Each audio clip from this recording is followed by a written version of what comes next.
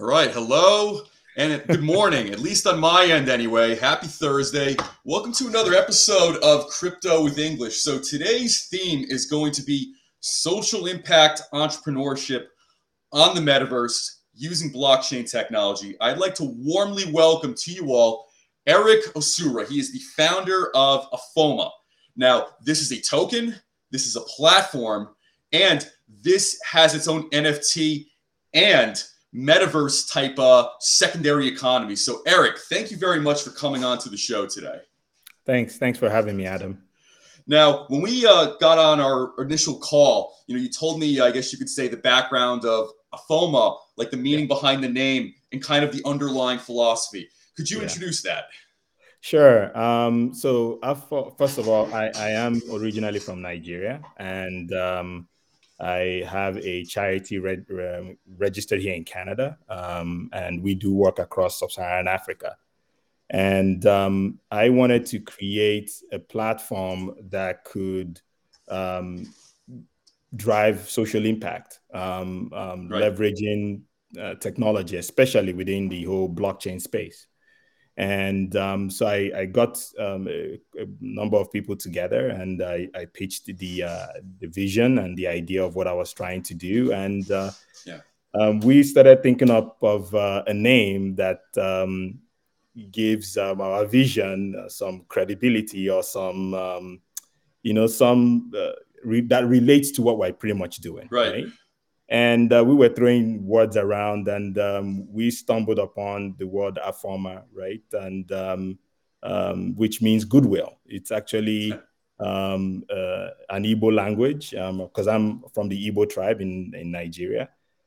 So we played around with a couple of words, and then we were brainstorming. My wife was just passing by, and I asked her, "Hey, what's goodwill in our native language?" And then she threw that out, right? So that's what AFOMA means. It means goodwill. So that's what our slogan really refers to in terms of the goodwill token. So that's how the name came about. Well, when it comes to goodwill, we sure as hell need a lot more of that in today's world, to say the least. So I'm very happy to hear about this. So when you conceptualize this, of course, with the help and inspiration of your wife, what were some of the first problems off the top of your head you wanted to deal with and address? Yeah, so when you look at with my work through my charity, we see a lot of challenges in developing countries, especially in regions like in Africa, right? The rate of poverty is still very significant in those regions, and they are still not able to. There is some progress, but it's going at a very slow pace. Right. And I wanted a situation whereby we're taking a different approach towards breaking the cycle of poverty. We wanted to find ways where we can allow people, by giving them the platform or the ability to break that cycle. And one of the ways that I thought about through a number of research that we were doing had to do with the fact that we wanted to, I was thinking about doing a bit of research and coming up with ideas. And I stumbled upon an article that talked about how we have 65% of handmade products being moved from developing regions into high-income countries. But then we still have a high percentage of these artisans remain in poverty.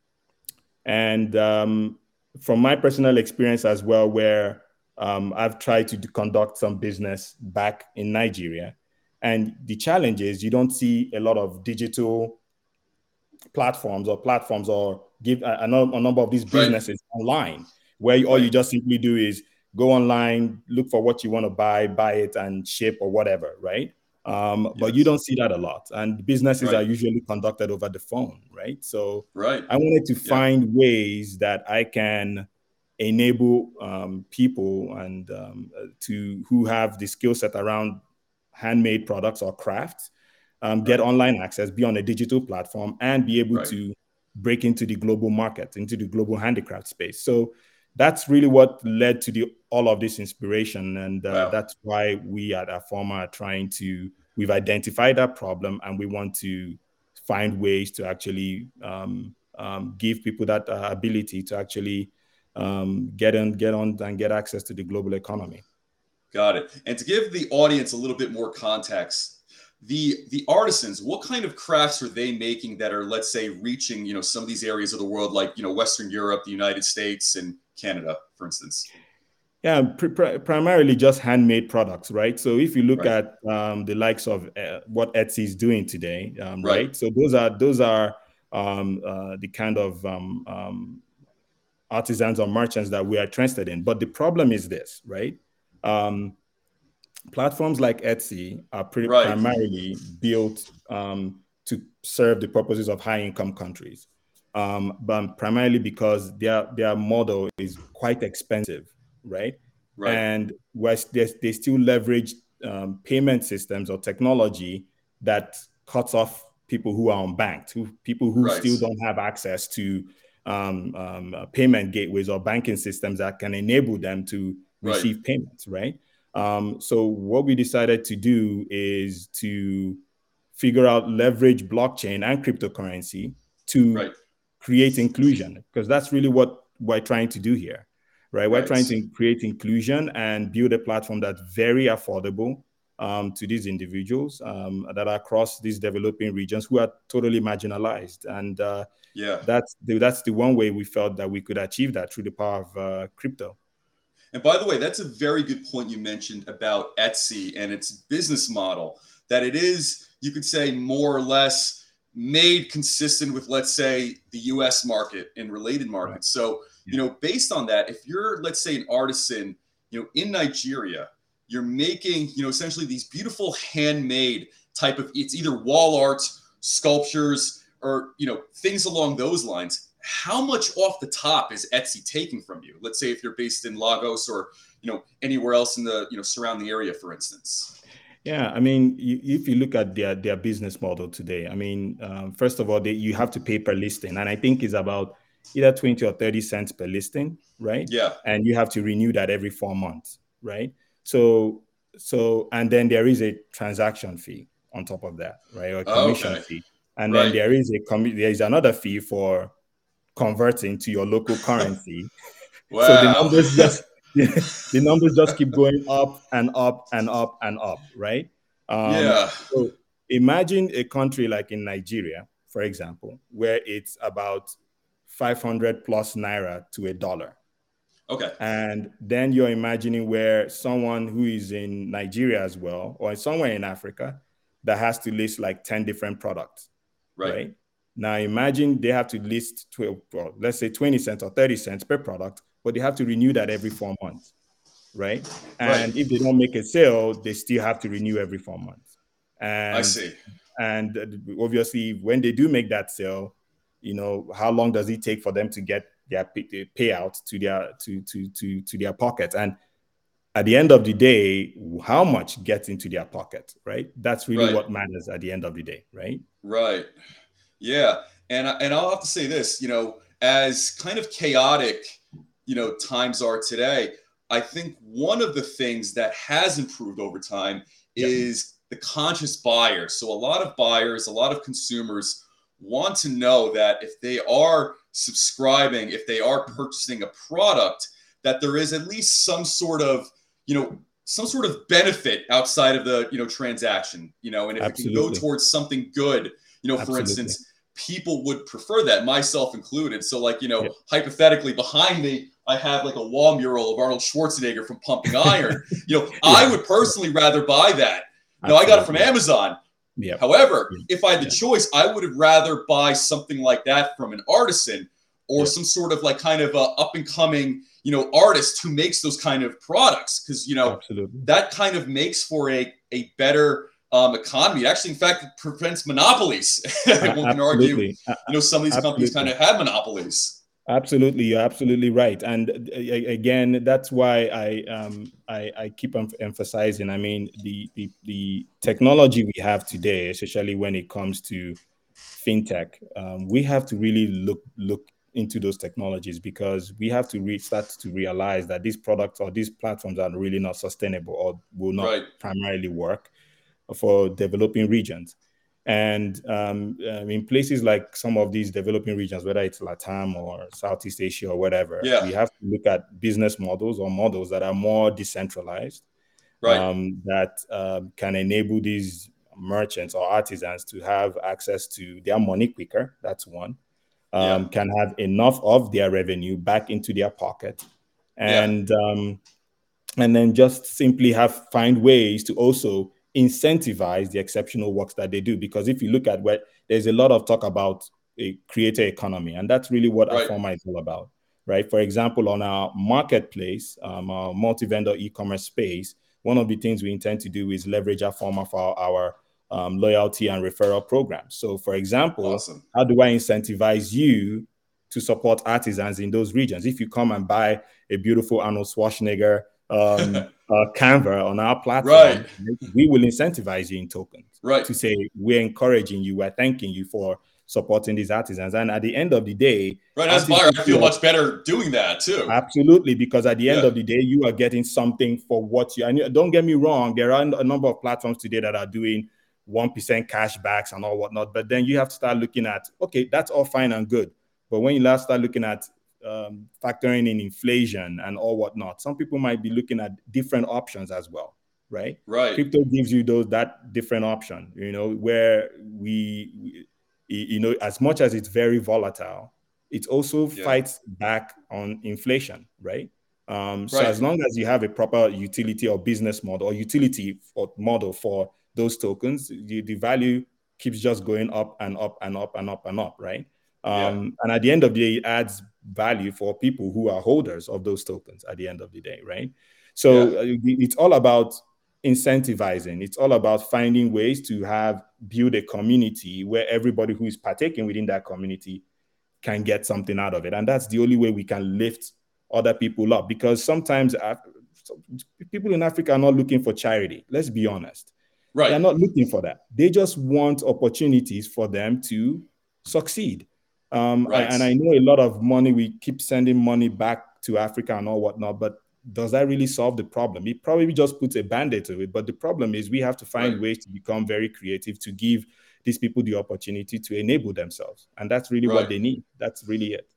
Yeah, the unfortunate thing is, whether it's between first world countries or developing countries, it seems like when aid is transacted, it actually ends up in the place where it's least deserving. So I almost wonder, it kind of ends up in the bank accounts of bureaucrats or, other types of, related, corrupt leaders and whatnot. And, speaking of Africa, continental Africa, and the work ethic, one of the major, I guess you could say statistics and figures out there is that volume wise, the highest is actually within Africa. So this is, stretched out between Nigeria, Kenya, Ethiopia, South Africa. So to kind of, maybe add some context, why do you think the continent of Africa is transacting the most amount of volume in cryptocurrency each day? It's just purely the fact that the whole decentralized model of crypto, right? I mean, people gain easy access to that digital asset, right? I mean, that's really why, and everybody is finding a way to gain financial freedom, and to some extent, crypto gives you that, right? I mean, they have to do their homework and look at the right projects and conduct their businesses. But let's be honest, payment systems across Africa, first of all, and most developing nations, it's broken. It's very fragmented. I'll give you an example. One of an artisan we tested with on our beta testing. She's a teacher, and she's a toy maker in Abuja. When we reached out to her about piloting with us, that was one of the things she pointed out: payment systems. She cannot scale out beyond Nigeria, right? So what happens is that now when you start bringing in the right technology, where everything is decentralized, you have the ability to transact or conduct business with anybody in the world, and within a matter of an hour, say, right? People tend to rely on those kind of things, right? In Nigeria, for example, unfortunately, the government has banned the adoption of the banks from conducting trading in crypto, right? And at the end of the day, people are finding ways to conduct business. People are finding ways to to receive remittances from families. So what you're going to expect that people are just going to leverage crypto because one, it's decentralized. Two, the fact that they can receive remittances quicker, right? And a percentage of that remittance gets back into their pocket. For example, if I were to send money to any family member in Nigeria, for example, I might be paying some percentage of that money probably is lost just before it gets out there, right? For example, if I were to use Western Union, for example, I'm sending $1,000. You can imagine the amount of commission that they're going to have to take from that money. That's very true. So that explains a lot why it's important that or you see a lot of these volumes of people leaning more towards that technology, especially the right technology, because when you start looking at the likes of Ethereum today, you can also see they're getting up there. The transaction fees are quite high. Oh, yeah. Right. And speaking of technology, I was reading the light paper. I was going through the website. So you're using a BEP20 Binance token. Talk about that and talk about the reason why you chose that over, some of the other kind of more common competitors out there. It's practically just simply, the fact that if we're going to be dealing with the marginalized, right, we also want their transaction fees to be very minimal.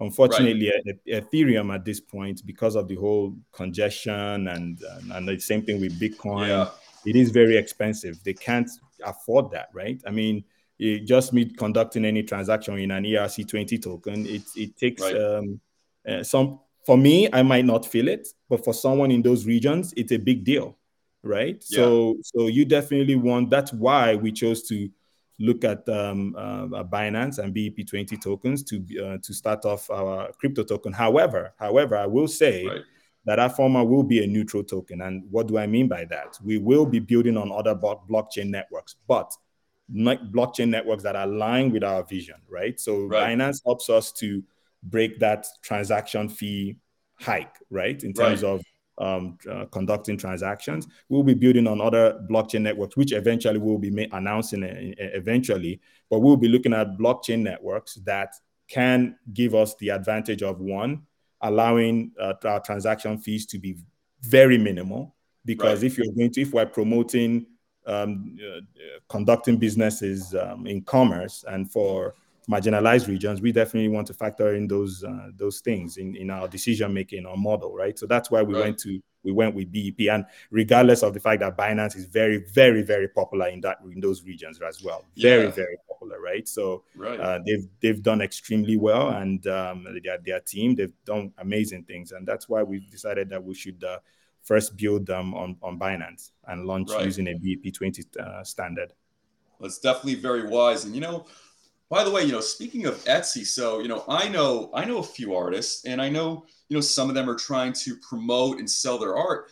And I do always hear from them that, a lot of these kind of overhead upfront fees they have to pay are just a real pain in the ass. So and this is anecdotally, of course, but, from hearing some of these stories, even from them, so even if they're based on the East Coast here, it's like you're losing 15-20% in some cases, just to essentially get your art out there. And by the way, that's even if it ends up selling. So I can imagine, even beyond continental Africa, there is a genuine need for something like this, especially if you're an artisan, you're an artist, you want to kind of have some autonomy and control, over your cash flow. And of course, in the Igbo language, this means goodwill. So it's I think it's very nice, and I think it's very, very fitting with the ultimate goals behind this. Absolutely. So that is great. And could you talk about plans for the token and the NFT marketplace you have called Oruvan? Yes. So we are looking at sometime fourth quarter of this year, we will be launching an NFT marketplace called Oruvan.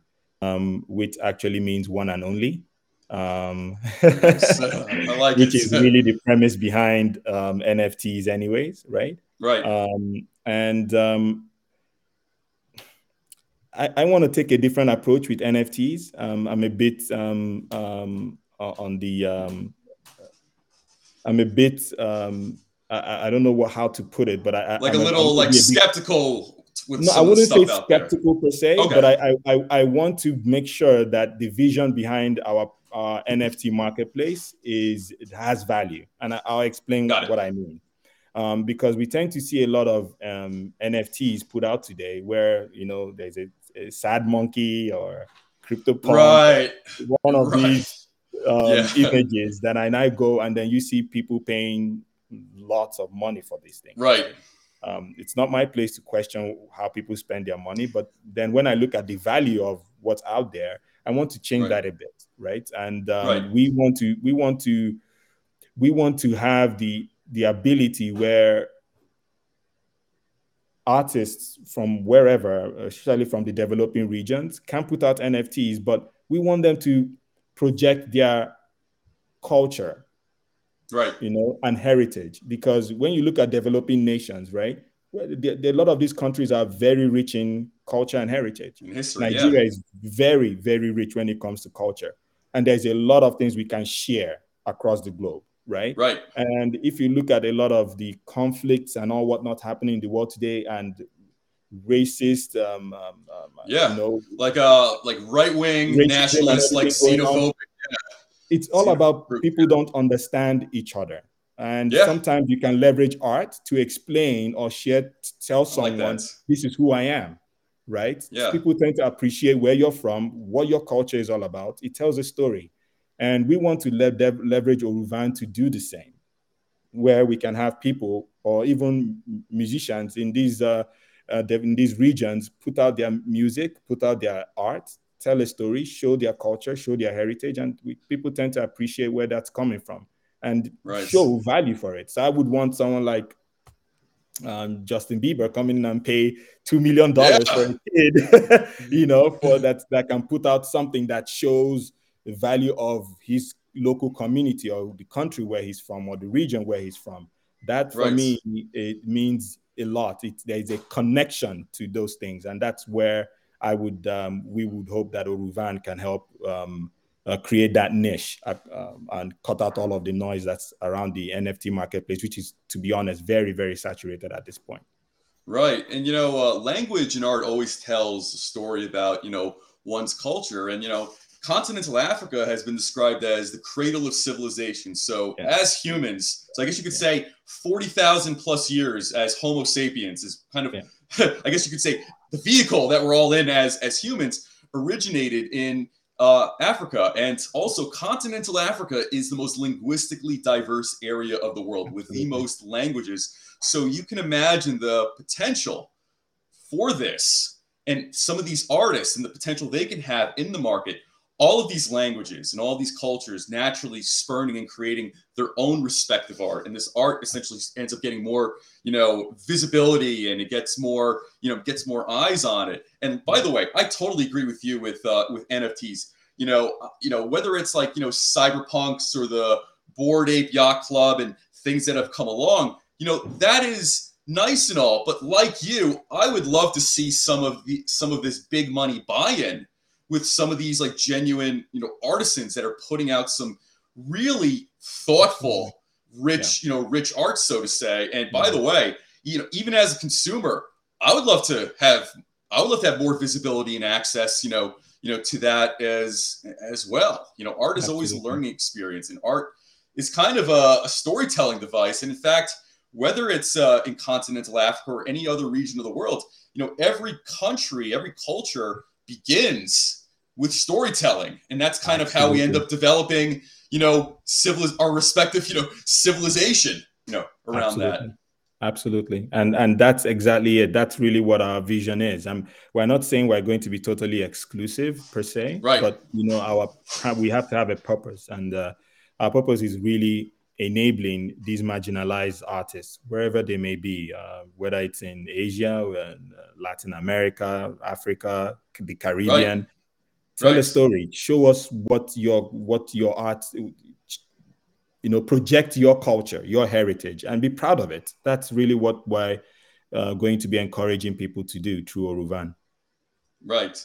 And through Oruvan, can artisans essentially log on, use the platform, and then now start building kind of NFTs around their mural, their painting, or, I guess maybe you could say a clip of their, sculpture, and start circulating that out? Yeah. You're looking at from a physical endpoint as well. Is that what you like, a physical asset then? Right. It seems like it's covering both. So if you want to essentially sell the physical art, you could do that. If you want to make an NFT, it seems like you can do it on this too, right? I'm glad you asked that question, because one of the things we're looking at doing is on Cellitic. Cellitic is our multi-vendor e-commerce platform, right? So on Cellitic, we're going to have our artists, people who do a physical canvas, right? They can, part of our roadmap is where they can also build an NFT for that, right? So then what you can do is on Oruvan, as you're buying that NFT, you can also be paying for the physical. That's great. Right? Yeah. So that's how we want to link the entire ecosystem together at the end of the day. Right. That's awesome.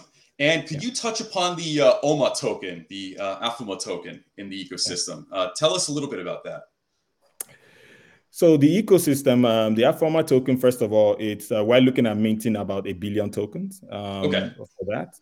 As you said, we're starting off as a BEP20 token standard. The AFOMA token will be used primarily to drive that ecosystem, right? So we have Cellitic, which is our multi-vendor handicraft marketplace, Oruvan, which is our NFT, and AFOMA Land, which will be our metaverse, right? Now, there will be a number of utility for our token. One of them would have to be we are looking at a staking liquidity pool rewards program for the AFOMA token. AFOMA will be used to drive our loyalty and referral program within Cellitic. So where, as people are buying, we're incentivizing. As artisans are putting out products and people are providing positive feedback, we're incentivizing. As you are doing a referral, we're going to incentivize as well, right? Got it. We are going to leverage AFOMA as well towards governance, right? So as we are building an open source development within our ecosystem, we want our token holders to also have a say in how that ecosystem is built. We will also be leveraging that for governance when we're now donating a percentage of our revenue towards SDG goals. We want our token holders to also determine where some of our donations or funding for humanitarian work should go to across the globe as well, right? Now, we also will be encouraging our token holders to hold. Why? Because as I pointed out, a number of these utility, we can unlock a number of features for them as well. For example, when it comes to AFOMA Land, which is our metaverse, there are a number of things that we can actually do there that could give them the opportunity to be part of that metaverse community, because we are building in what one of our team members would say, a metaverse for all. So we have a solid utility for our token itself. We're not just building out a token where has no value, or not value, but use case per se. And that's why our vision is very exciting, because AFOMA is really going to be applied towards real world use cases, right? So there is a utility for our token, and that's what we're very, very proud of. That's awesome. And by the way, you took the question right out of my mouth. I was just about to ask you, talk about the AFOMA Land metaverse. Talk about kind of the underlying philosophy and what you eventually plan on achieving with it. Beautiful.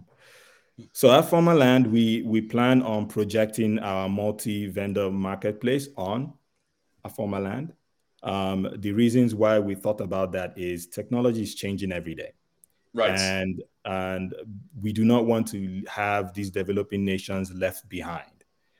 We want to continue our vision around impact. We want to continue our vision around commerce, or enabling commerce, leveraging these new emerging technologies. So we will be projecting our marketplace on AFOMA Land.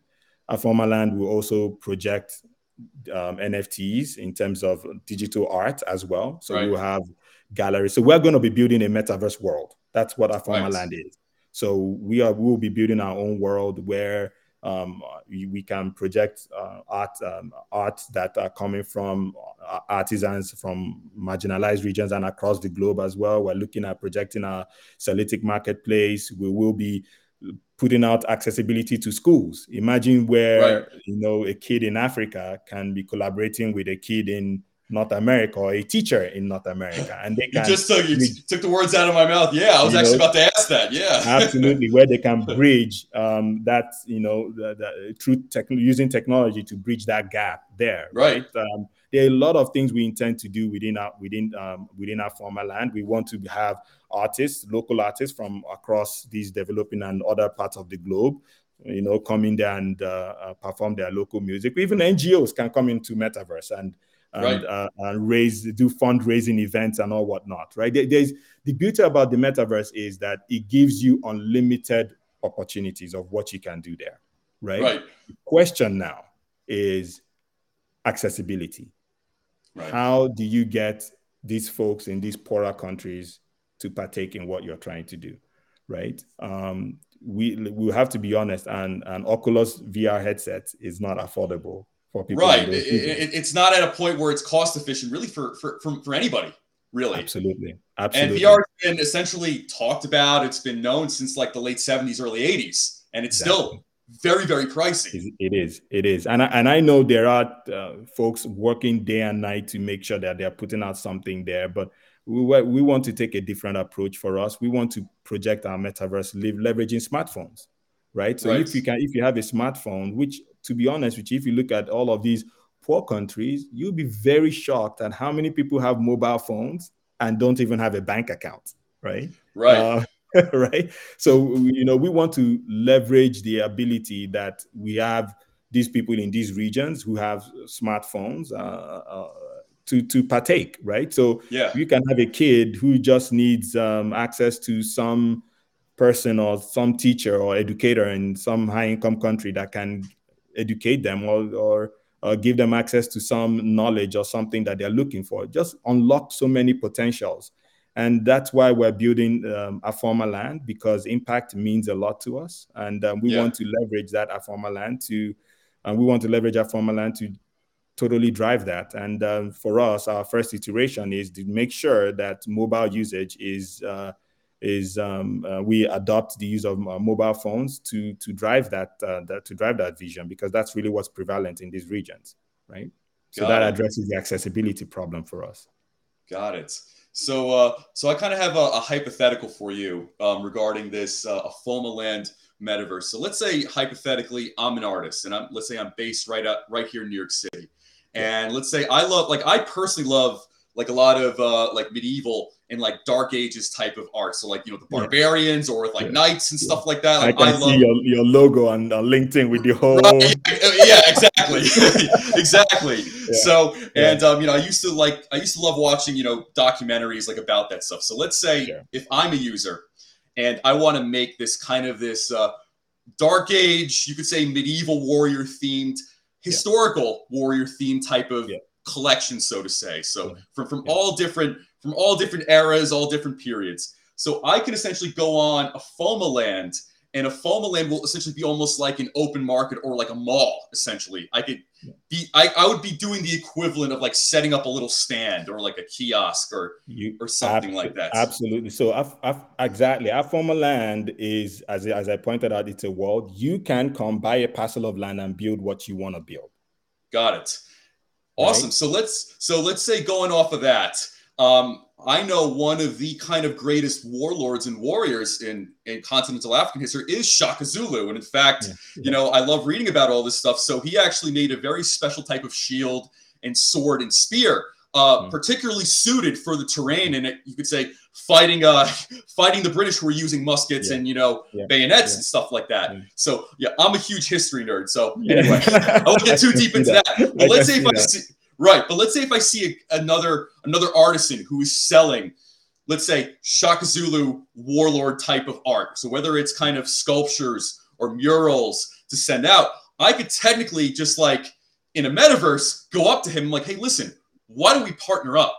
why don't we make this a big theme together? And Absolutely. let's just split the profits. Like I could Absolutely. do that technically. Absolutely. And that's what the metaverse gives you, right? I mean, that's really Right, what the metaverse gives you. It just creates that bridge that you would normally not have. Imagine, so maybe as you pointed out, this might be somewhere in Kenya, right? right, And you don't have accessibility to them. Normally, you don't have a phone number or whatever, but you're in a right, former land and you're seeing all these districts and you say, oh, this is interesting. And you walk in there and go, hey, what's going on here? I'm Adam, and you guys connect and you say, why don't we build something together? And then you right. can pool your resources and there you go. You now have your own Shaka Zulu, Yeah, we center or like whatever, literally right? like kind of this like you could say this global ancient warlord or warrior type theme to it. Absolutely. Literally kind of Absolutely. covering like different regions like that. Absolutely. And Yeah, you pull your resources, get your developers, you build yeah, your land, you expand, and off you go, right? At the end of the day, what a former land is all about is building a connection. right, And as much as we want to maintain our vision around culture, heritage, impact, and all whatnot, right, right? So as long as people have the concept of what they want to do within a former land, it's pretty much where you walk in there and you can browse, you can buy, you can do whatever you want to do, right, conduct your business, and you can decide to buy a parcel of land and build and develop. If you're we even encourage teachers who want to probably come in there and educate kids from where any part of the globe, and the fact that now people can now connect with their mobile devices, right? right, They can connect and they can collaborate as well. That's really what right. we're all about at AFOMA. And I'm thinking about some of the other effects from this. So let's say, back to the hypothetical, if I want to, let's say, partner with either that, let's say, that Kenyan-based artisan or the Nigerian-based artisan, let's say, making like Shaka Zulu warlord or Shaka Zulu type art, that means I can have access to the African market if I wanted to sell my stuff. And in turn, that Nigerian or Kenyan artist can also have access to, let's say, the American market, to kind of, let's say, push the Shaka Zulu for, hypothetical, based art, so to Yeah, say. yeah, that's that. The opportunities of what the metaverse can give you is unlimited, right? Because Right, imagine it. That's really what the internet is doing today. That's really what it right, is. You can right, connect with anybody across the globe today on the internet, and that's what the metaverse does. It just now gives you a much more immersive experience and maybe a more of a personal touch than you're right, just, sending emails and all whatnot. There's something about where, I mean, you're not physically there, but you have your right, avatar and you're communicating with someone in real time and all whatnot, right? So right, that's the beauty and the potential of what the metaverse offers, will offer the world in the near future. And we cannot let these marginalized regions be left behind. And that's right, why our drive today is not just from a we don't want developing countries or marginalized regions to be left behind, but we also do not. We have to factor in the potential of bringing in social impact along with these technologies, because to be honest with you, we need a lot of that. We right, honestly do need a lot of projects that are applied towards real world issues, towards solving problems, towards social impact. We need a lot right, of that. And that can help change the narrative really around blockchain technology and crypto, because once you start introducing these technologies and crypto, blockchain, uh, um, into the mainstream world, right? right, Mainstream use cases, people then they don't see it as a myth anymore. People don't look at it as I don't know what this is a scam, because primarily when you look at these regions like in Africa, they're still not trusting. As much as we see a lot of volume trading, especially right, with Bitcoin in these regions, there's still a very right. small amount. Let's be honest, right? The goal really now is to extend that, and that's one of the things that why I'm going to speak about our partner rewards program a little bit, if you I permit me, because was that read that my mind. I was literally about to ask about that. that's Yes, by all exactly means. reasons why we're partnering with organizations that drive our vision, right? Got it. I'll give you, for example, we do understand that a lot of artisans in these regions have no understanding of cryptocurrency. We do know that, but I do not dwell on what's in the past or what's current. I look towards the future, right? And that's why we said, listen, regardless of what's happening now, the future is going to change. Cryptocurrency will be there. That's right. It's a known fact. It's there. And the fact that we take into consideration that a lot of the artisans that will be trading on our platform or will be conducting business on our platform at the early stages will not be more crypto savvy, right? So for us, what do we do? What's the goal here? We want to educate them. And that's why we're building partnerships with organizations today that can educate or disseminate the education of cryptocurrency and blockchain across Africa, right? So we're partnering with an organization today that we probably will be even making an announcement shortly with about that partnership. So we're looking at organizations that can do that. We're going to be partnering with organizations that are more youth driven. Right. Their vision is about youth empowerment, right? So we're going to be partnering with organizations like that because why? A percentage of youth across Africa, we're looking at from the ages of 25 and above, the percentage is high. We're talking about maybe almost 60% to 70%, about 70% across Africa. What is the opportunity? What is the government doing? What are the platforms? What are the opportunities that are available to these kids? Right. So we want to build a format to actually help to give these kids opportunity. Right. Yeah. There might be a lot of them who have exceptional skills to build products, handmade products, and we want to bring them on our platform. Right. We want to have the opportunity where through Celedic, we can expand businesses. Habiba Rabiu, one of the lady that we tested with for our pilot, when she first listed her product on Celedic, it was the first time someone in North America bought that product. The first time she has ever sold a product outside Nigeria, right? Wow. But when she tested with us, the light bulbs went off because now she says, okay, now I'm trading outside my country and I have to now change the way I do business. I have to now use the right packaging. I have to make my product more aesthetically pleasing. I have to do certain things to attract that market because the high income country market is different from what you have in Nigeria, for example, right? So what happens here? She now looks at smaller businesses that can build packaging boxes, right? So imagine where we have tons of artisans across Africa, and we can look at you to say, if you know how to package boxes, you can be the sole distributor for this region in this country. And we will incentivize. They can pay you for your service. And if we continue getting feedback that you're doing well, we will incentivize you in our AFOMA tokens because we want to encourage businesses like that, right? We want people to know that we have people in these countries that can conduct businesses well. And we also want to encourage them as well. Right. So when you now start having opportunities where people are making their products, they're looking for kids who can package boxes, looking for kids who can do first mile delivery, right? Because they could be the next Uber in Nigeria or in Kenya or in South Africa, right? So you now start creating opportunities where people are thinking and saying, wait, there is something in here for me because of what this platform is doing, right? So we're building partnerships that can enable us to achieve that. If you look at e-commerce platforms today from these regions, descriptions of their products are not put out right. You can have someone that builds beautiful leather bags, they put it up on a website, and the description just says, bag is good. That's not enough description, right? So what do? We want to now leverage teachers, for example, English-speaking teachers who are poorly paid in these regions and say, come, let us incentivize you to have a part-time program with us as agents where you can come and offer this service to get these products properly listed and to help some of these artisans who are illiterate as well, help them on board on top of these platforms. And that is what AFOMA does. There are people doing this today, don't get me wrong, but the problem is again, the technology is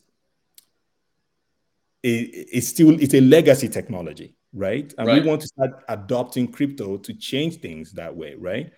Because at the end of the day, we want to be able to, send money or incentivize these people without still taking a chunk of that money because they have to now receive that money 3% conversion fee or 5% conversion fee or whatever, right? So we want to start looking at models that can actually work out at the end of the day. And that's what our former partner rewards program helps us do, to build this network or an interdependent system where all of these partners we're bringing in are contributing towards our goal, which is social impact. Yeah. And I have to say, this platform and, the goals that are set out, this seems to really deal and solve a lot of problems with, let's say, unbanked communities, unbanked populations across the world. But I would even say even banked populations as well. All the time I hear about it, class action lawsuits against various well-known banks because they take out these random fees that a lot of people don't otherwise notice over time. But also with the hyperinflation, it's made and reduce the value of every dollar in everybody's, in everybody's pocket. So, I definitely see the vast potential of this. And, I want to know too, why did you choose to start out with, artisans and, that you could say professional community? Do you come from like some sort of, do you have like an art background, or do you have like close friends or family members who do this as well? I do not. I am just a lover of art and culture, right? Cool. I appreciate handmade products. I won't lie. I shop a lot at Etsy, and I know how expensive that platform can be. But I'm not. You have to also respect their business model. If they run the business that way, it's not because maybe they are greedy or whatever. Maybe it's just the way that they keep the lights on. Right. For us, we want to take a different approach. We just want to do the bare minimum to get these people by. And right now, I've tasked my team within the e-commerce space where to list the product is very small. We're talking about probably $2 to just list a product on our platform. And you can list as many products as you want, right? Because again, you have to factor in that a lot of these people in these regions cannot afford to be going on a subscription fee of $20 a month or $10 a month, right? Or pay per listing for a product, right? So we have to look at a business model that works for these regions and for everyone. We are not exclusive. We're going to be working with Canadian artisans because let's be honest, I live here in Canada. There are poor people here, especially like the indigenous community. Right? Yeah. We want to target anybody. We are open to anyone. Even if you're currently making a sale on any other platform today in the tens of thousands, we're open to you, right? At the end of the day, we want to build a platform where we are not, it's affordable for anyone to come in. As you're putting out a sale, we want you to hold something back as well.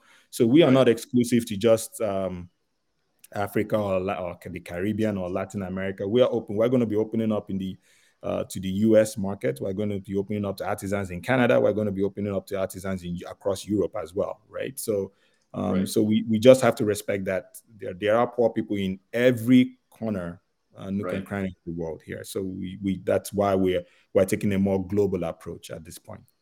Right.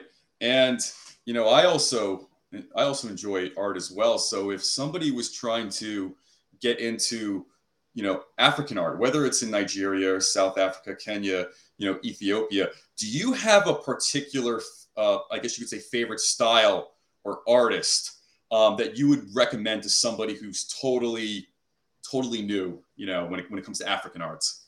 I think art is really, it takes it from a perspective. Everyone has their own different perspective of what they appreciate, right? Yeah. I have a certain taste of what I like. Some people are different. So I wouldn't say I'm in a right position to say I can recommend so and so.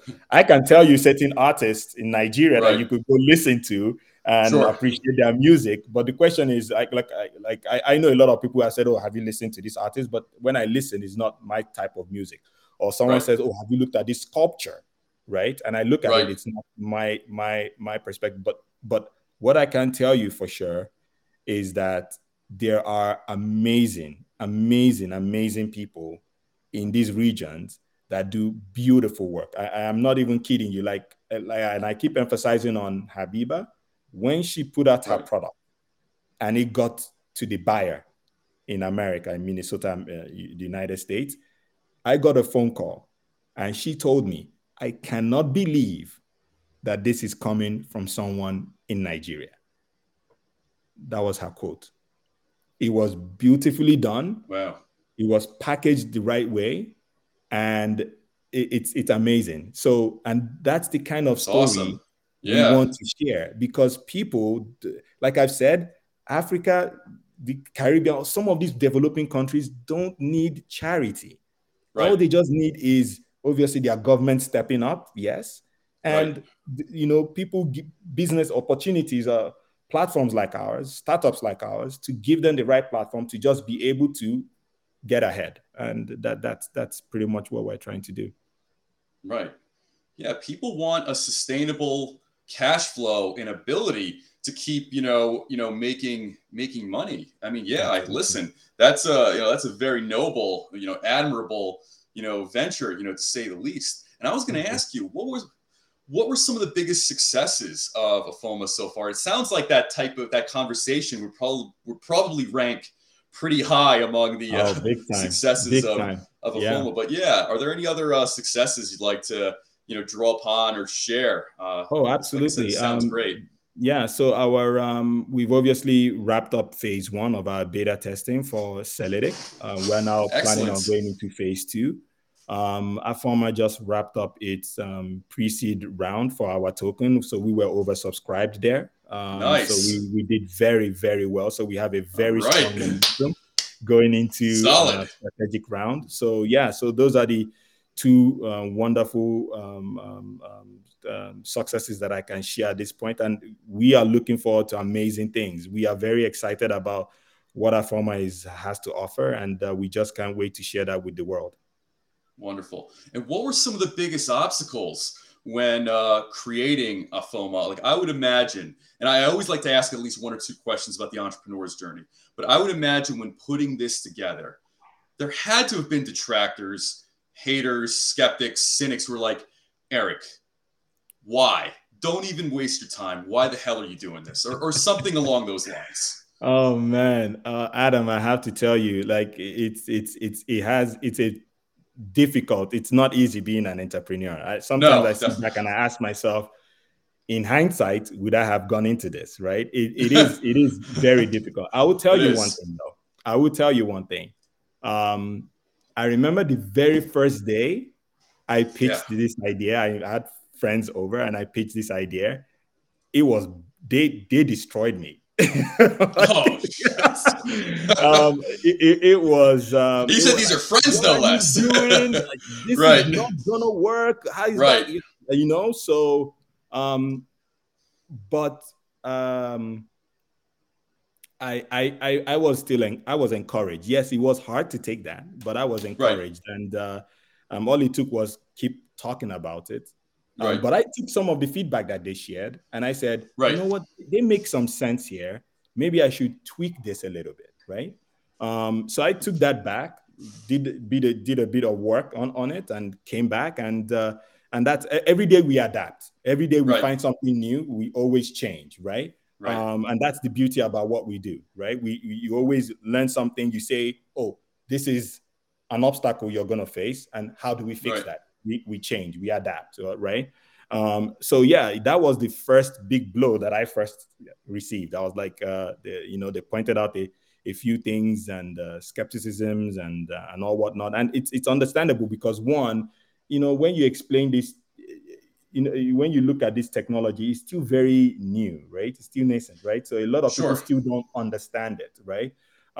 So at the time, I had to go back and figure out how I can spread this word and make it more simpler for people to understand, right? That was probably one of my biggest challenges at the time. But again, one of the other challenges I would say is when you're now, because the way our model is built, where you're bringing in a number of people to, take up this decentralized approach where you're trying to bring in different people to drive that vision.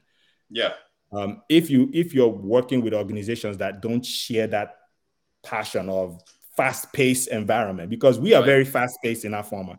We try to, we get something new where we move. Right. But a lot of some of these organizations or businesses or partners that you look at, take a more slower, conservative approach, right? Right. So it can be a bit frustrating at the end of the day, especially when you're dealing with things that has to do with logistics, because our goal is where we just want an artisan. You put your product, you take it to the delivery company, you drop it off, and you go home. Right. We don't want you paying upfront costs. In this part of the world, we know when I say that, people go, wait a minute, isn't that the right thing anyway? Why would they be paying for shipping? That's not really the case in some of these poorer regions. Right. Because of there isn't trust there. Some of these people might even be unbanked. So how do you expect an artisan to take their product, go to the likes of DHL to drop off a product, and they go, oh, you're good to go. It's from, you're good to go. Bye-bye. Most times they tell you, oh, you got to pay up front. Right. So imagine where an artisan, someone buys 5 different products, and each shipping, when you're shipping out to a foreign country, you have to pay like in the likes of maybe 20,000 naira to ship from Nigeria to maybe like US. So that means you have to cover like 100,000 naira, right? How many people can afford that, right? So some of these things take time when you start building these partnerships, but we are making very, very good progress. And we intend to lock these things down before we fully launch Celletic, which is hopefully by the fourth quarter of this year. We just simply want artisans to just take their products, get it out to the delivery company, and walk away, no questions asked, and it goes to its destination, and we pay, and we're good to go. That's wonderful. And, on a final note, what advice would you give to aspiring entrepreneurs, especially in this tech, Web3, decentralized, blockchain space? It's always a journey, and it's always a very difficult, uncertain journey, especially. Absolutely. I would just tell you, do your homework, right?